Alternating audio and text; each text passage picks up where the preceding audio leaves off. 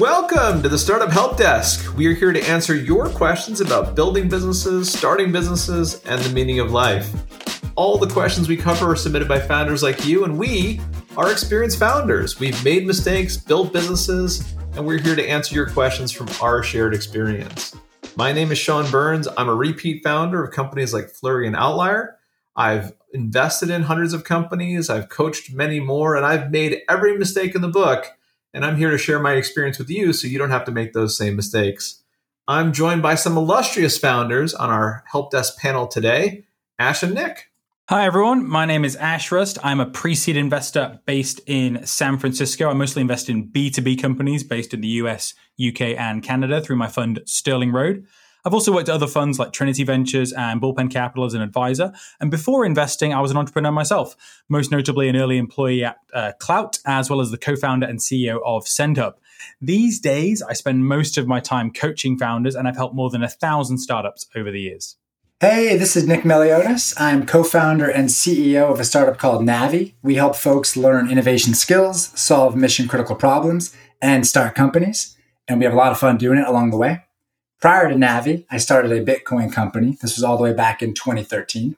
We were acquired back in 2018 or so. And since then, I've spent my time supporting hundreds of startups and innovators. Thanks so much, as always, and I can't wait to jump into our agenda for the day. And if you were curious, yes, it is true that Nick, having been in Bitcoin so early, does fund this show out of his billions and billions of dollars. We record this in our studios on his private island, which we reach by his private jet. So, Nick, as always, thanks for sharing your mountains of wealth with us to make this show a reality. If only that were the reality, that would be a fantastic lifestyle to be living. That's for sure. Right. And if people want to see what it looks like, they can just go back to the 1960s TV show Thunderbirds and just look at the intro for that. Tracy Island is actually the place that Nick bought with his 2013 Bitcoin winnings. Oh, that is so good. You know what they say about startup companies, guys? The best way to make a fortune in startups is to start with a larger fortune and then start a business and invest in it. So yes. Okay, let's get going. All of our questions today were submitted by founders just like you. If you have a question, please find us. Our website is thestartuphelpdesk.com or find us on Twitter at thestartuphd. That's thestartuphelpdesk.com as our website or thestartuphd on Twitter.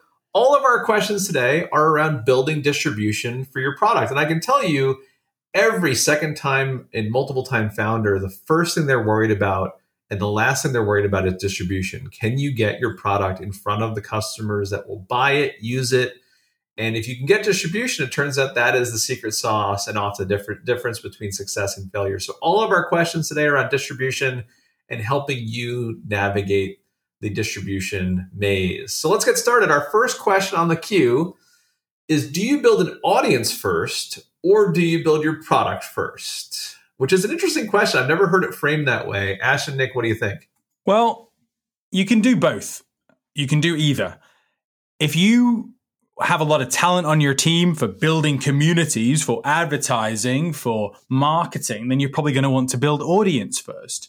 If you have a bunch of people on your team who are engineers and zero audience building expertise, then probably building the product is going to work. So I like to think about it as where your existing talents go. If you feel comfortable generating long wait lists and strong demand from just the idea of the product, you can build a community around that, then so be it. A good example might be creating a great Kickstarter campaign with a powerful video and then generating a community from the purchase interest that you generate from that. Or perhaps you're in a crowded market and you don't really have a differentiator beyond user experience. Maybe you're building CRM software. Well, then it might make sense to build first and launch with that innovation so you can generate interest. And perhaps the classic example there is you'd launch that new kind of CRM product on Product Hunt, and then from that, get your first 100 users or so. Yeah, I like it. This is one where I do feel very strongly about going audience first. And part of the thought here is ultimately audience versus a high value audience. I look at those as two different things. So you could say you want to build you're building a community of 20,000 folks. Might not be a lot of value if these are not well targeted folks and if they're not particularly interested in your solution, versus having a perhaps quite a small audience, but a targeted audience that feels the pain for your problem and is ready to be your champion. that's something that can be absolutely invaluable, and it can lead to tremendous insights for when it comes time to ultimately build your solution. So I like to start with audience first. It helps you de-risk the biggest risk you face, namely building something that nobody wants. And ultimately, it can help make it possible to then build the solutions that will solve the right problem. So my framework is find a problem that you're uniquely suited to solve, start talking to folks, and ultimately start building this initial community, galvanizing these champions, so to speak, that want to see you succeed and want their problem solved. And then ultimately, along the way, once you've got proof that there's demand for your solution, you can then start building and testing your solution. The best part about you all would this, go audience first, even if you're in a really competitive market, even if it might be hard to generate interest in your product without people being able to see it versus just hear what it's about. I would. And obviously, this is picking an example that is perhaps 1 out of a million. Remember that it was that email startup, and I'm drawing a blank on it, where email, of course, is something that is competitive. There's so many tools and systems out there to support it. And of course, now I'm drawing a blank on the name, but there's been Superhuman? Yes, exactly. It's perfect. So there's been Superhuman plus others who've done an incredible job at building their brand, building their community, really building this huge force of folks that are ready for their solution and want to see them succeed before their product's live, perhaps even before they've even started writing their lines of code. And so I look at that and I think that's the model that helps you really manage your risk as a startup founder fully. What's your take on that? Ash and Nick, I have a question for you. So to be clear, I have always built the audience first in my companies because I find that it's easier to source people for customer discovery. It's easier to learn if you have an audience to draw from. But is there not a danger that if you build the audience first, you build the wrong audience, that the audience you build ends up not being who you actually need to sell or distribute your product to in the end? So are you not incurring a different kind of risk by starting there? I think that happens all the time. The number of B2B companies that I'm working with where they're like, oh, I'm talking to these small business owners because they're reaching out to me. They're my inbound leads, so they're the easiest to talk to. When in actual fact, this is probably a product for larger enterprises. It happens all the time. You really can't be guided by just what comes in. It's very dangerous not to be out there trying to find your own customer profiles and testing those out. I think ultimately that is a risk, and the benefit for it, though, is you're exercising this muscle of knocking on doors, building community, and getting people motivated and inspired to use your solution. And so the good news is once the train is in motion, so to speak, then you at least have that momentum to be able to test an audience, build within it, figure out if it's the right one, or then adjust to then create your audience and your community elsewhere. Fair enough. I know a lot of founders, experienced founders, that'll tell you if you give them an audience, they can build a business from it. But if you give them a product, they're not sure. So that tells you something, I guess, about repeat that is founders. A fair point. But obviously, that both of them are required at some point. This audience ain't sticking around forever just because you're a repeat founder. Oh, there's all sorts of metaphors in there somewhere. I'm not sure what we should go for. Okay, let's make sure we answer more questions about distribution. Ash, what else is on the question queue for today? All right. So the next one we have is how do you get people interested in your product through cold outreach? How do you get people interested in your product through cold outreach? Let me jump in on this one. So first, my understanding of cold outreach is essentially you're either doing outbound email to people you don't know. So not people in your network. You're reaching out to people who don't know you, trying to get their attention for a meeting or get them attention to your product, or you're doing some sort of other outreach. I mean, you could argue that maybe advertising is cold outreach, but essentially your goal is to reach somebody who doesn't know you at all to try to get their attention for your product.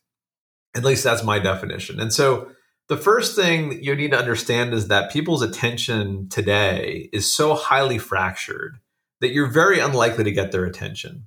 So you're going to have to do a lot of outreach to get their attention. And you're more likely to be successful if you focus on where their attention is already directed. So different kinds of audiences have their attention directed in different places. So, teenagers, their attention might be on TikTok versus CMOs of Fortune 500 companies. Their attention may be at conferences or certain books they're reading. figure out where their attention already is going and find a way to try to attach yourself to that. That's always going to improve your chances. It's very unlikely you're going to get the attention of a Fortune 500 CMO if you send them an email about the latest TikTok video that you like, depending on the business that they're in. The second thing you want to do is if you're going to do cold outreach, they don't know you. So they're probably not going to read it. But even if they did, they're only going to acknowledge it if you immediately appeal to their self-interest. So instead of telling them what you want them to do or what you want them to know, make sure you have a hook about the impact for them. They're not going to care about your product and the fancy technology you use to build it. They care about what will it do for me right now? How can you make my life better? How can you improve something in my world immediately with me doing a minimal amount of effort? If you have that kind of hook about that value, you increase the chances that, again, you get their attention, that they will acknowledge it. But even then, even if you do this perfectly, you figure out where their attention is, you latch onto that, you have a strong hook about the impact, it's still not going to work very well. Really good cold outreach has response rates in the single digit percentages. So you're going to have to do it at volume. And one of the most common mistakes I see is people do cold outreach to the wrong people. So if you do cold outreach to someone who might be like, oh, that is interesting, but I don't buy products. I don't have a budget. Or I'm never going to use that myself, but it sounds interesting. If you reach out to the wrong people, those rates will be even lower. So you need to qualify and make sure that if you're doing cold outreach, it's to the right people who can actually do something about whatever it is you're bringing up. Because people can have a problem, but not be able to do anything to solve it for themselves. And so if you have a solution, you need to make sure you reach out to somebody who has this problem who can also do something about it. And if you do those things and you're really clear about that differentiation and impact, it can work. I know many companies where cold outreach is by far the leading channel for acquiring new customers and users for their products. But it is an art form that requires a lot of effort, iteration, testing, and a lot of discipline. Because again, no matter what you do, no matter how right you do it, it's just not a very high volume. It's not a very high percentage play.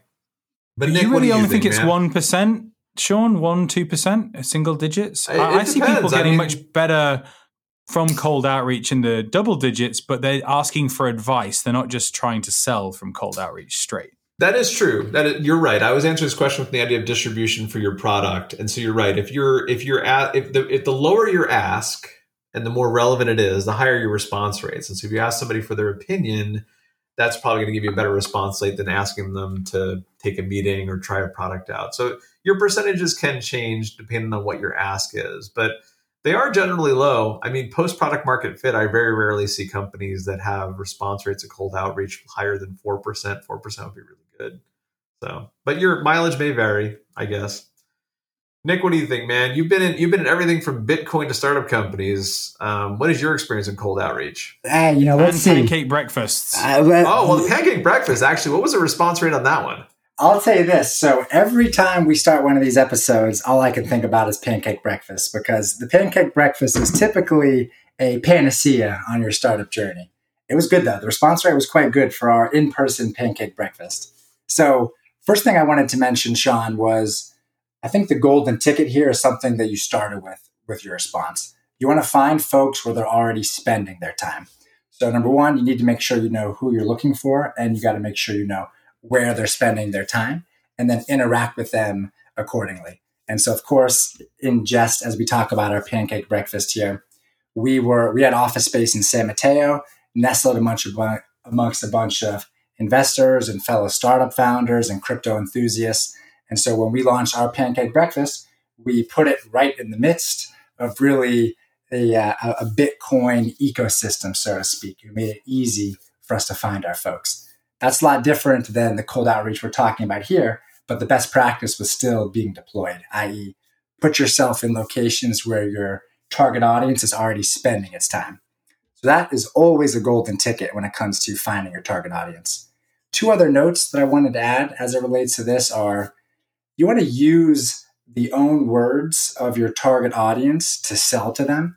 And so when you're doing customer discovery, for instance, and you're talking to many users, ultimately, they're going to be describing their problem and describing the kind of value that they want to be able to achieve when overcoming that problem. Be meticulous about documenting these insights, because you're going to use those exact words to then craft your campaigns to market to them. So while your target audience can't necessarily tell you the exact solution they need for their problem, they often can be much better at telling you how they want to be sold and how they want to be convinced to take action. So use their own words to sell to them with your campaigns. And then the third piece of this is deliver value to your target users. If you're running an email campaign, you're coming in ultimately and they're not expecting you to be there. And so you're going to have to do something to get their attention. The best way to get their attention ultimately is to, of course, explain that you are uniquely positioned to solve their problem and then actually start delivering value in some capacity. And so to give you an example, and then I'll pause after this, is you can turn your targets into co-researchers. You can, of course, explain to them the problem that you're setting out to solve. You can explain that ultimately you've got some upcoming milestones that you're going to be pursuing and that you want them to be a part of it in some capacity. And so you can give them a variety of ways that they can participate as a customer, perhaps as someone that's on the customer advisory board, or some other way that they can get some insight into your pursuit. Then your follow-ups are ways that you can tell them you've made progress towards that milestone. You give them proof. You create some urgency and explain that you are close to reaching some new milestone. And ultimately, you reach that milestone and tell them what's next. So you start delivering them value through the form of information, so to speak, as you are working hard to unlock more value on this problem-solving journey. In doing so, you give yourself a chance. The odds, of course, are not high in terms of everybody converting, but you can give yourself a chance to succeed by delivering value in that kind of way. Well, Ashton, a question for you, just personally speaking. When was the last time you responded to cold outreach that you received personally?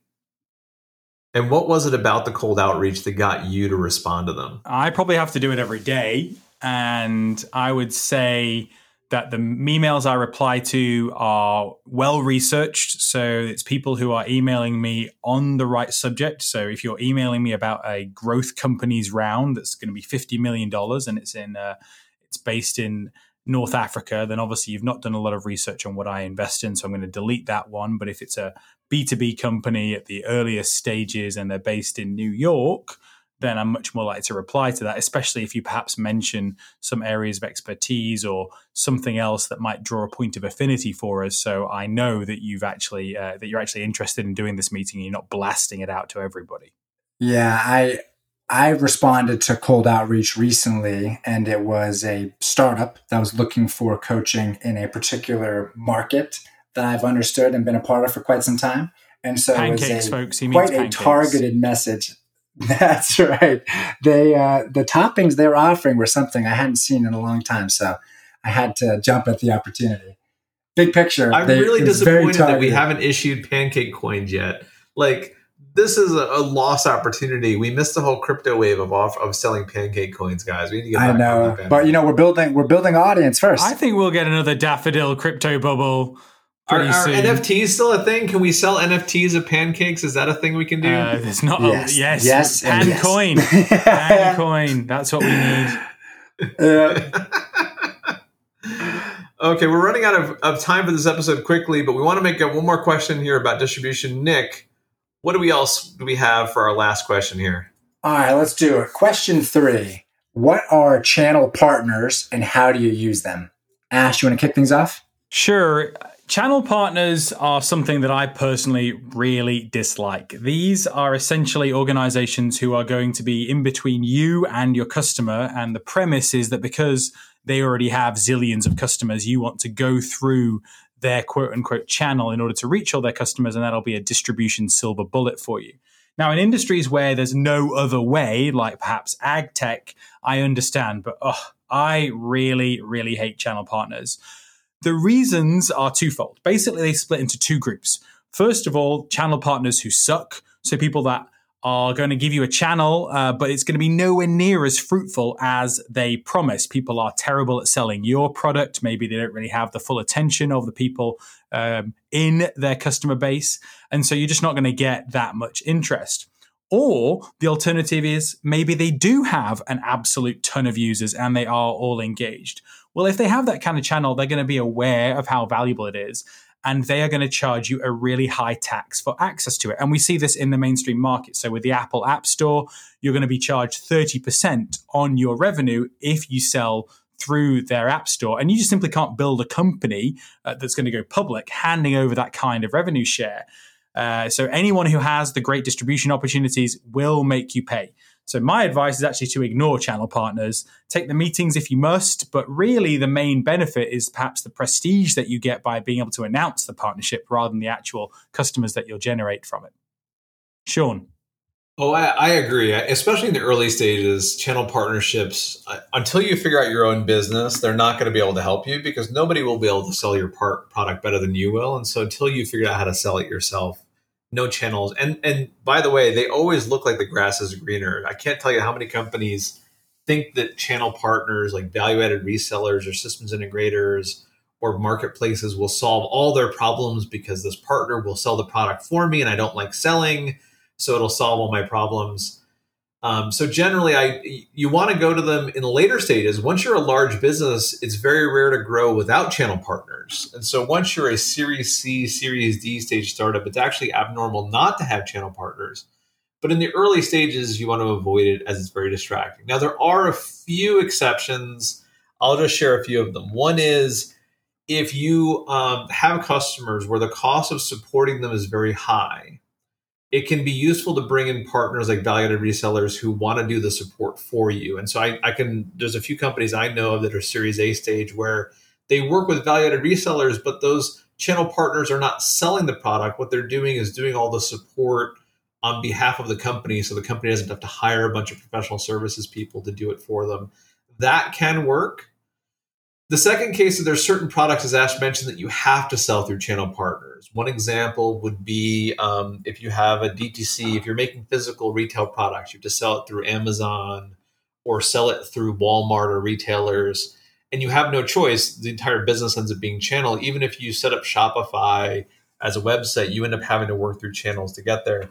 So in some cases, you have no choice. In other cases, it can help you reduce your support costs. But as a general rule, if you're not sure that it's not for you, let it go. Channel partners will be there as you're bigger. In fact, the more successful you are, the more channel partners you'll attract because channel partners want more customers and more revenue too. So, for example, if you ever want to sell to the US government or any government, it's a big hassle. And it's very hard to get a channel partner to do it for you. But the minute you do sell a government, the channel partners will come out of the woodwork because they want to support you because of how lucrative those contracts can be. So don't worry. If you're successful enough, channel partners will find you. They're great, what I call second stage booster rockets. They will help you get into orbit, but they don't help you get off the ground. So you get off the ground on your own, get going. They'll help you get that little extra later on, but not early on. And besides, even if you have them, it's like a full-time job to maintain the relationship with them. And who's got time for that, right? I don't know. Nick, do you have any success with channel partners, or are we in unanimous agreement on this one? Yeah, I think that generally speaking, anything that fits into the partnership category more broadly even is so tricky, especially before you've got proof that you know what kind of channels already work for you and how to be able to achieve a good level of growth. And so really, it's hard to look at them as being a solution for any problem you've got until you ultimately have a repeatable system to sell, to grow. And then, of course, you can introduce them and run some tests and see if it's worthwhile. But again, big picture, the theme here is that only at a certain stage can it be this additional fuel to your startup journey. There you go. Well, we finally, look at that. Eventually, we were bound to all agree on the answer to one question. And it's happened finally in this episode. Is that the episode is ending? That particular question. That's right. That's right. Well, we're looking for distribution on this podcast too. So, hey, we're going to take every hack we can possibly get. Oh, man. Here's a quick lightning question for you guys. What is the most unique, crazy distribution method you've seen a startup use successfully? All right, here's a quick hack that you can do. If you've got an existing customer base of, let's say, at least 20 people, run a quick NPS survey via email or text across the entire base. You can even use Google Forms, so it's zero cost to get it set up. And then anyone that replies with a 9 or 10 rating on your NPS survey, go through their LinkedIn network and then email them and ask them for a referral to the people that you found in their network who might be a fit for your product. So just a quick way of generating probably a good number of leads from your most excited customers. So in the very early days of a startup company, this was an enterprise software company. They showed up to a conference with an ice cream cart, and you could get free ice cream if you gave them your business card. And they got tons of business cards because everybody wanted ice cream.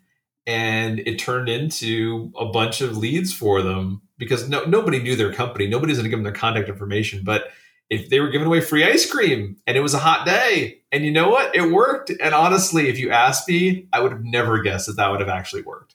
So there was a high correlation between leads and ice cream lovers. What was the customer profile? Hey, you know what? 7-year-olds. And ice cream had nothing to do with the company. That's too good. Well, let's see. So my mind's in the crypto world right now. And so what I'll say that we've seen as a theme here is when there are new platforms and new frontiers, so to speak, often great growth comes with alignment on that, so to speak. And so to give a quick example, if you look at the acceleration of communities being built on Discord, some great companies and startups have been able to ultimately achieve tremendous growth by being early testers of tools such as Discord in order to build communities, offer rewards, and be able to ultimately create just a vibrant, different type of community that stands out. I bring all this up not to say that Discord would be the solution for that, but the key thing is to be looking at and kind of have a pulse for what kind of tectonic shifts are we seeing in terms of how folks are consuming their time and then aligning yourself accordingly. And so we've seen the acceleration of podcasts. We've seen all these various channels for folks and how they spend their time. So being an early adopter and building communities on some rocket ship that's taking off, so to speak, is often a practice that, not a guarantee, but you've seen some startups reach some great heights along the way in doing so. I like to point out, Nick finally brought up podcasts as a distribution hack, which is, being a podcast, I have to say, Nick, I appreciate you finally bringing that up. Because, of course, we definitely do this for distribution. That and also the Pancoin tokens that we're going to be getting. That's right. It's all about the pancakes. Okay, we're out of time for the Startup Help Desk. I hope everyone's found value in the answers to the questions. I can't believe we all agreed in the answer to a question today. That was a milestone. Nick and Ash, as always, thank you for your expertise, wisdom, and putting up with my sense of humor. We're here to help, folks. We're trying to just dampen down Sean's dad jokes just for a little bit so we can try and get those insights out of his big brain. There it is. Absolute blast as always. Thank you both. And if you have questions, we would love to answer them in a future episode. Please find us on our website, thestartuphelpdesk.com, or find us on Twitter, thestartuphd. While the Startup Help Desk is closed for today, it will open again. In the meantime, good luck in building your business.